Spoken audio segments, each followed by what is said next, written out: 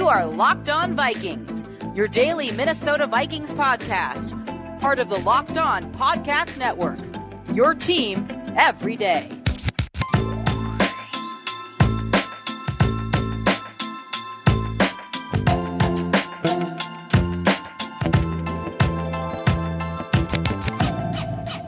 What's going on, everybody? Welcome to another episode of the Locked On Vikings podcast, part of Locked On Podcast Network, your team every day. As always, I am your host, your pal in the Kitty Copy Dolphin math class. My name is Luke Braun. You can find me on Twitter at Luke Braun NFL. You can find the show on Twitter at Locked On Vikings. I also want to shout out the Peacock and Williamson podcast. Brian Peacock and Matt Williamson doing a great job over there covering everything from the national angle on the whole NFL, covering Carson Wentz, all the Aaron Rodgers saga. I guess what's going on with the Vikings is kind of the national thing now. Doing a great job over there. And I guess let's start with the big news coming out of training camp on Thursday, which is that Kirk Cousins and Nate Stanley have been activated off of the COVID-19 reserve list. They're back. They practiced. Everything is hunky-dory there. And Kirk Cousins gave a press conference that was kind of the biggest story in the NFL. So we got to talk about it.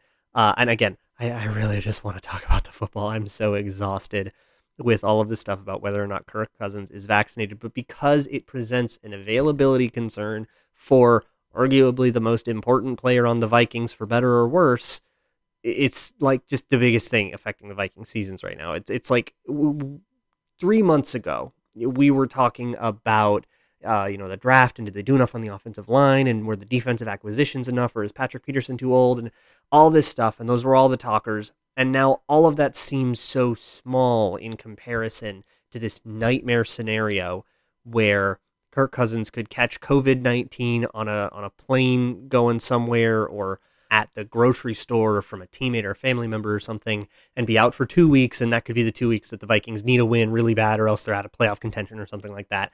And that nightmare scenario, it can't get out of any of our heads. And whether or not you agree with that he should need to be vaccinated or whether you think it's Kirk Cousins' fault or you think it's the protocol's fault for all of this, either way, this is terrible for the Minnesota Vikings. And here is what Kirk Cousins had to say in that particular press conference. His party line was to say that the thing he blamed for being held out of practice for 4 days, and he talked about how that's frustrating, I've never missed that much practice in my career, blah, blah, blah.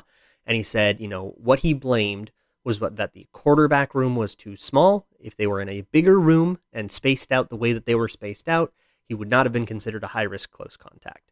And so we moved to a bigger room and basically tried to pass off that, yep, now the problem's solved.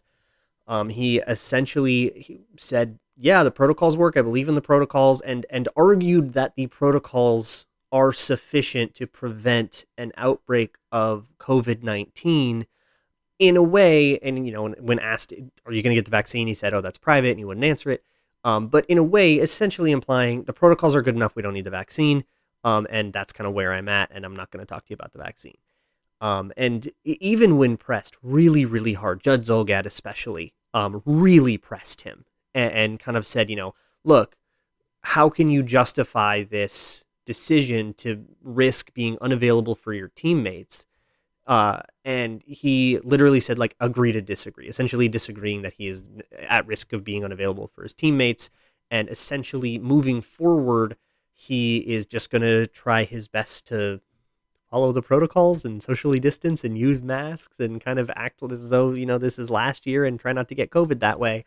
And that is quite a lot to process because there's so many flawed premises in his argument. For one, there's a kind of implied premise that once you've done just enough, you don't need to go do more to increase your chances. And I think we need to have a real long talk with Kirk Cousins about standards of excellence here. Because it's, just doing the protocols is like just making the playoffs. Buddy, it's not good enough. He also mentioned a talking point that I've heard from players before. Alexander Madison said this when he was being loud online, I guess, about Rick Dennison and how he was, kind of expressing his frustration with that. This idea that, well, the 2020 season went off fine.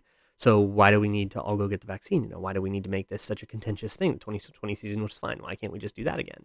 And again, let's have a talk about standards of excellence here, because I don't think we want to repeat the 2020 season. The 2020 season was really bad in ways that directly affected the Vikings. For one, the lack of preseason, the truncated offseason program had terrible effects on Justin Jefferson, who got off to a slower start. Imagine if we had, December Justin Jefferson in September. That would have been pretty awesome. We wouldn't have had that whole thing about his target share. Imagine if, look at KJ Osborne, who seems to be coming on really strong here in this preseason. What if he had a true camp and a true preseason to show his skills? Maybe if we had a preseason game to find out that Dan Chisena couldn't tackle, maybe he wouldn't have made the team. Maybe we wouldn't have given up that, those all those kickoff returns that ended up losing the Vikings games. Maybe the special teams problems wouldn't have been so insane. Maybe Marwan Malouf wouldn't have been fired. There's a lot of maybes I could go through with how the COVID-19 pandemic affected the Vikings specifically in an adverse way. And I could probably point to other teams as stronger examples, right? The Broncos are the easy one, where this exact thing happened to the Broncos, and they had to basically put in a practice squad wide receiver at quarterback and try to run an entire game out of the Wildcat, and they scored like 3 points or whatever.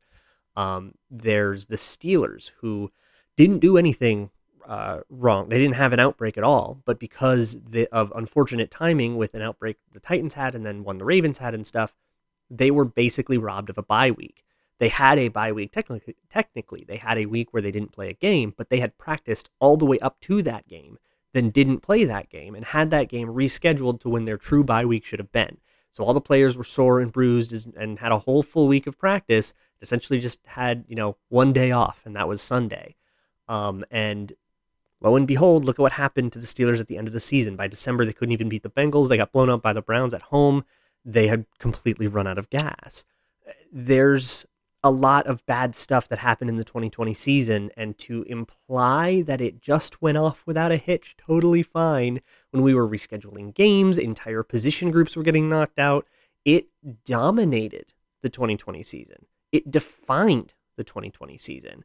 And to basically throw caution to the wind and say, well, if that happens again, I'm fine with that, I don't know, seems to me like not the way to go. And Kirk Cousins continued to essentially imply, look, I will do everything possible to strengthen the protocols, to make sure that I don't become a high-risk close contact ever again, and I'll make sure nothing ever happens again. And it's very much like, I will do anything, but I won't do that. and he said, we'll have meetings outside because the protocols are different outside. And if there's a COVID positive person, but we met outside, I wouldn't be held out. And essentially, he was focusing in very much on the idea of being a high-risk close contact because a quarterback was in the room with him, and not driving at the larger issue, which is his particular vulnerability to COVID-19 because he's not vaccinated. And to dodge out that way, I think sits wrong with a lot of people. It definitely sits wrong with a lot of the media. Judd Zulgad wrote a scathing piece at Score North. The Athletic, the Chad Graffs wrote a scathing piece at The Athletic. And I think for a lot of people who saw Kirk Cousins, look, he was the most boilerplate quarterback ever. The one thing you could rely on him was that he wouldn't get in trouble off the field and make you feel ashamed to be a Vikings fan. But here we are.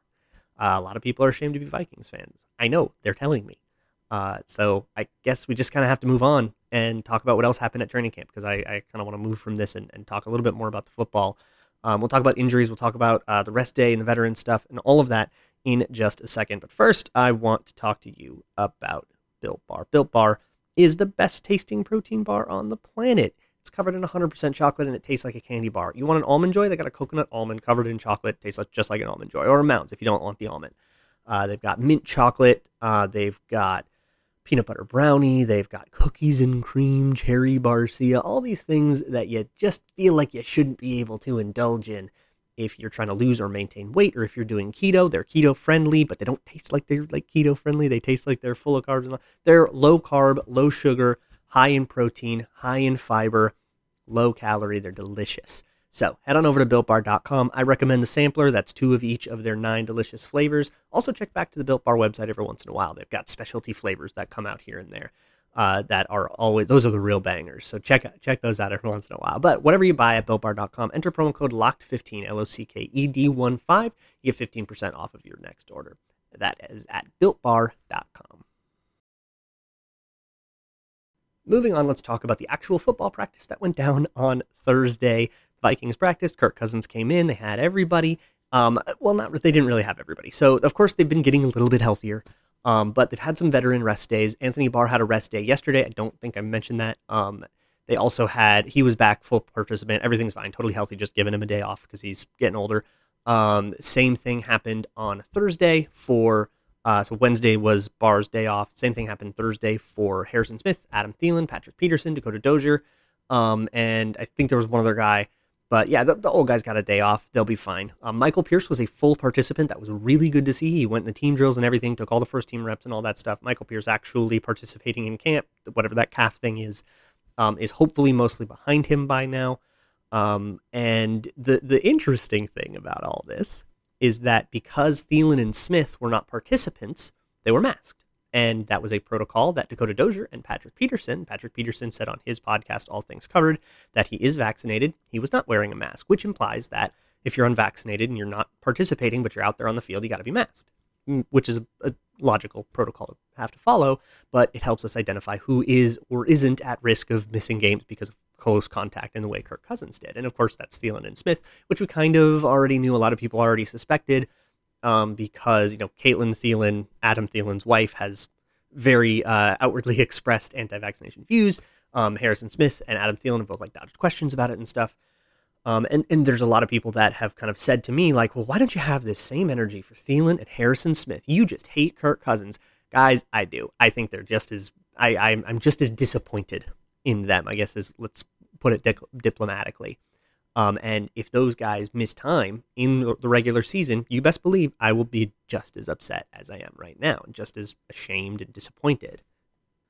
The Vikings, as of a recent report, are the lowest vaccinated team in the league, worst vaccination rate in the league. And that is because the team's spiritual leaders are Thielen, Harrison Smith, and Kirk Cousins, people who don't buy it, people who are, to put it the way Mike Zimmer put it, the things they've read are just woof. But anyways, so a lot of the starters were out, and that afforded some interesting opportunities. The most interesting, if Dakota Dozier's out, that means Oli Udoh gets all the right guard reps, and he had himself a day. I think he had a really good day. There's one bad play that I found that he was a little late to pick up a blitz, and he kind of overcommitted, and he couldn't get back to the A-gap to pick up a blitz, and he gave up a sack. But otherwise, he held up really well against Dalvin Tomlinson and Sheldon Richardson, who are still kind of rotating, call it competing for a start, but I think it's just going to always be a rotation, and keep those guys fresh, which is pretty awesome. And the offensive line on the whole, I thought had a pretty good day amidst the rest of the offense having an absolutely putrid one. Kirk Cousins was not as accurate as you're used to him being. Jake Browning had another kind of up and down day where I feel a little bit wary of making him the quarterback. Although after reading some reporting from AJ Kuzinski and Courtney Cronin, it seems like he is kind of far and away the favorite to be the quarterback, to the backup quarterback, the guy that goes in if Kirk Cousins goes down. I don't feel great about that, but I guess that's where we are. Also, Justin Jefferson had a really, really rough day. He dropped 4 or 5 passes. He had a fumble. He actually had a contested catch that he lost against Bashaud Breeland. He had actually gotten a step on him. The ball was a little bit underthrown. I don't remember who threw the ball. I can't say for sure that it was Cousins, even though those are all first-team guys. He kind of went down hard, got up a little slow, talked to Eric Sugarman for a little bit, went back in. So we were all okay. But it was a little scary. And ultimately, he just had the drops. It happens. You have a bad day, right? So it's not like cause for concern unless he has lots of bad days in a row. But a rough day for him. Of course, no Adam Thielen. KJ Osborne, I still played pretty well. Played, better than my prior was on him. But wasn't as good as he was the other days. Irv Smith still scores a lot of touchdowns in red zone drills and stuff, but he wasn't quite as good. And ultimately, when it came to 11 on 11s and the actual drills that these guys are doing, the defense just got the better of the offense constantly. Whether it was first team, second team, third team, the defense just beat the crap out of the offense on Thursday. Those ones will happen. There have been days where the offense beat the crap out of the defense too. They just, it's a day-by-day thing. We all go back and forth. But when it comes to that kind of thing, where you have the defense making all these plays, I should shout out Cameron Dantzler, who had 2 picks. One of them was tipped, and it was a tip drill. The other one was genuinely, he just played an underthrown ball really well.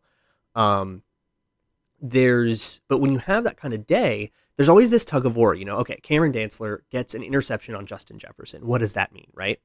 And, Justin Jefferson did not play the underthrown ball very well. We could blame the ball for being underthrown. We could say Cam Dantzler made a good play. It was an interception. We could say, well, it was easy because it was underthrown. It was easy for him to play it, but it wasn't easy for him to box out Justin Jefferson. Or do we blame Justin Jefferson for getting boxed out? Who do we attribute the credit to? Who do we change our perceptions of based on these plays? And I want to kind of have that conversation. Let's talk a little bit about training camp hype.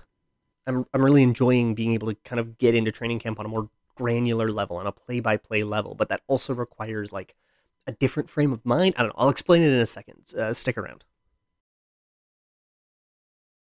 So something that I get asked a lot when I'm live tweeting training camp, and if you don't follow me on Twitter at Luke Braun NFL and you're interested in more play-by-play granular updates than the stuff you'll get from the recaps and the training camp notebooks, the stuff you get from the Matthew Collars and the Courtney Cronins in the world, that'll give you the broad strokes and the things that happen, the stuff you need to know. But if you want a more detailed analysis, or at least a detailed account, that's what I'm doing right now, and help make you feel like you're there, right?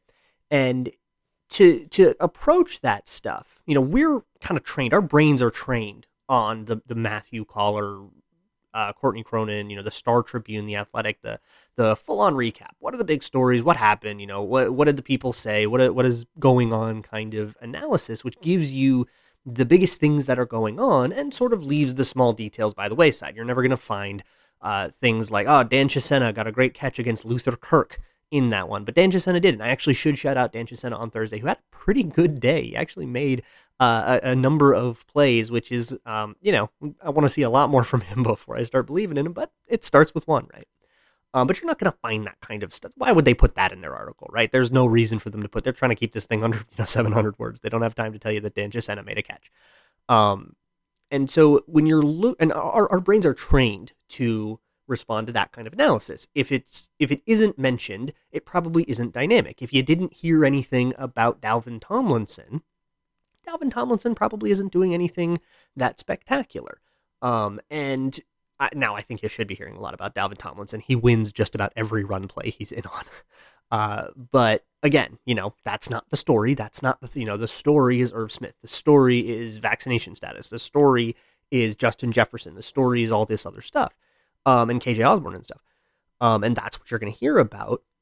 So to go to a more granular level, there is, you kind of have to let go of this idea that if I'm hearing about it, it's spectacular. If you're hearing about it, it's because I saw it. It's because I noticed. And sometimes I noticed because I made a point to watch that guy on that play. There'll be a run play that everybody says, ooh, Kane Wangu touchdown. And that is probably it. And I was watching Ezra Cleveland on that play, and I said, oh, okay, Ezra Cleveland made this block.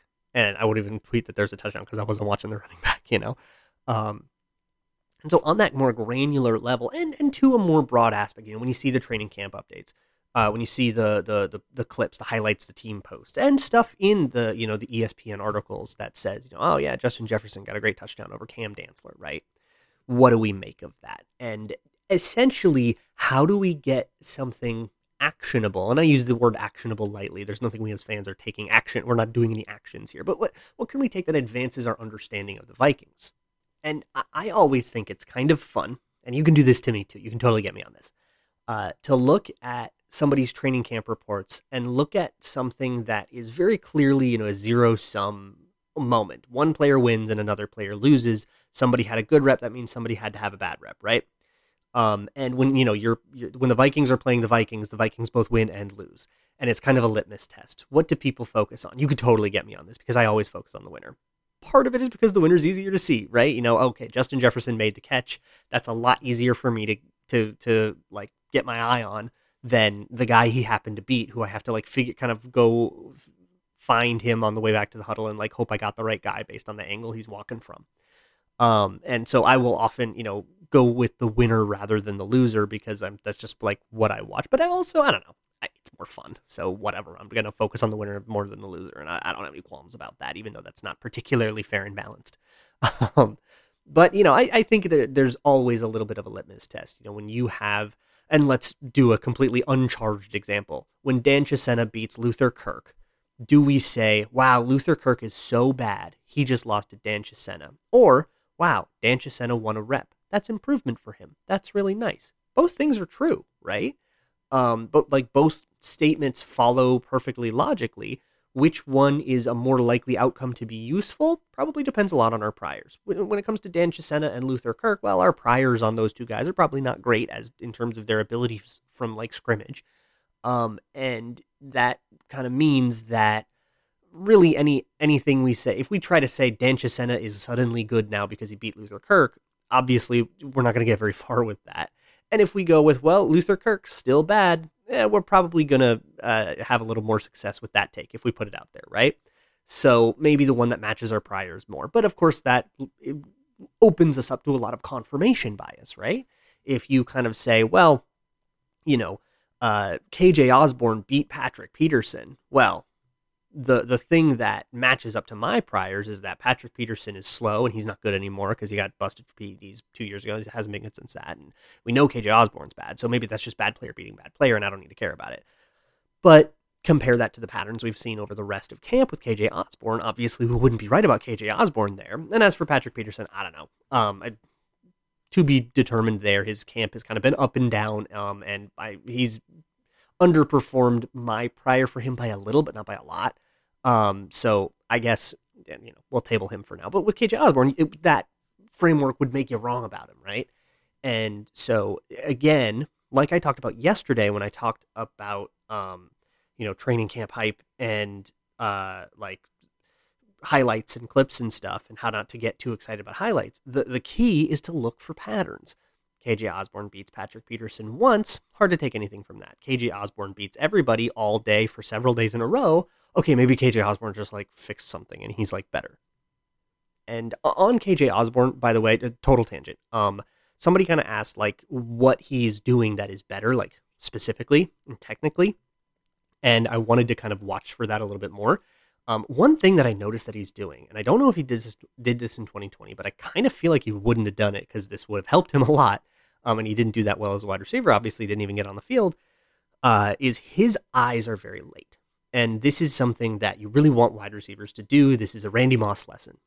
Something you can watch Randy Moss do. And he was like the greatest at it. Which is his eyes, what he would feel when the ball was coming. He just had this great sense for timing. And he would be able to turn his eyes around, turn his head around for the ball at the very last second. Now, defensive backs, they're not looking and tracking the ball like wide receivers are, because if they look back and they start tracking the ball, the wide receiver can lose them because, the wide receiver knows when the ball's coming. The defensive back doesn't, and you risk turning around too early and the guy just like dusts you. So defensive backs have to rely on the wide receiver turning their head around as kind of the signal for, oh, the ball's going to be here now. And Randy Moss, with his great sense of timing, would always turn his head around way late. And defensive backs would even watch your face, and Randy Moss very famously trained his eyes not to widen when the ball came there. So defensive backs would have a really tough time figuring out when the ball was, trying to figure out when to get their hand up. And I noticed, nobody's Randy Moss about it, but I kind of noticed that same late head turnaround thing with KJ Osborne and this natural ability to kind of track the ball very quickly in a very short amount of time when you know the ball's coming. And I don't know if he did that last year or not, but that's really, really exciting. Anyways, and that's also the kind of thing, find traits too. Don't just say, okay, DJ Wanham beat Rashad Hill. Must mean DJ good, Rashad Hill bad. That's not necessarily where I would take that, right? And if you have if you kind of understand what you're looking at, and hopefully by listening to this show, I can help expand your understanding of that, if you don't have it already. But if you understand what you're looking at and you say, oh, wow, like that was a swim move that looked really good, or that was a swim move that looked really bad and he lost to it anyways, that can kind of help you parse out, was a player good or was the player he was playing against bad?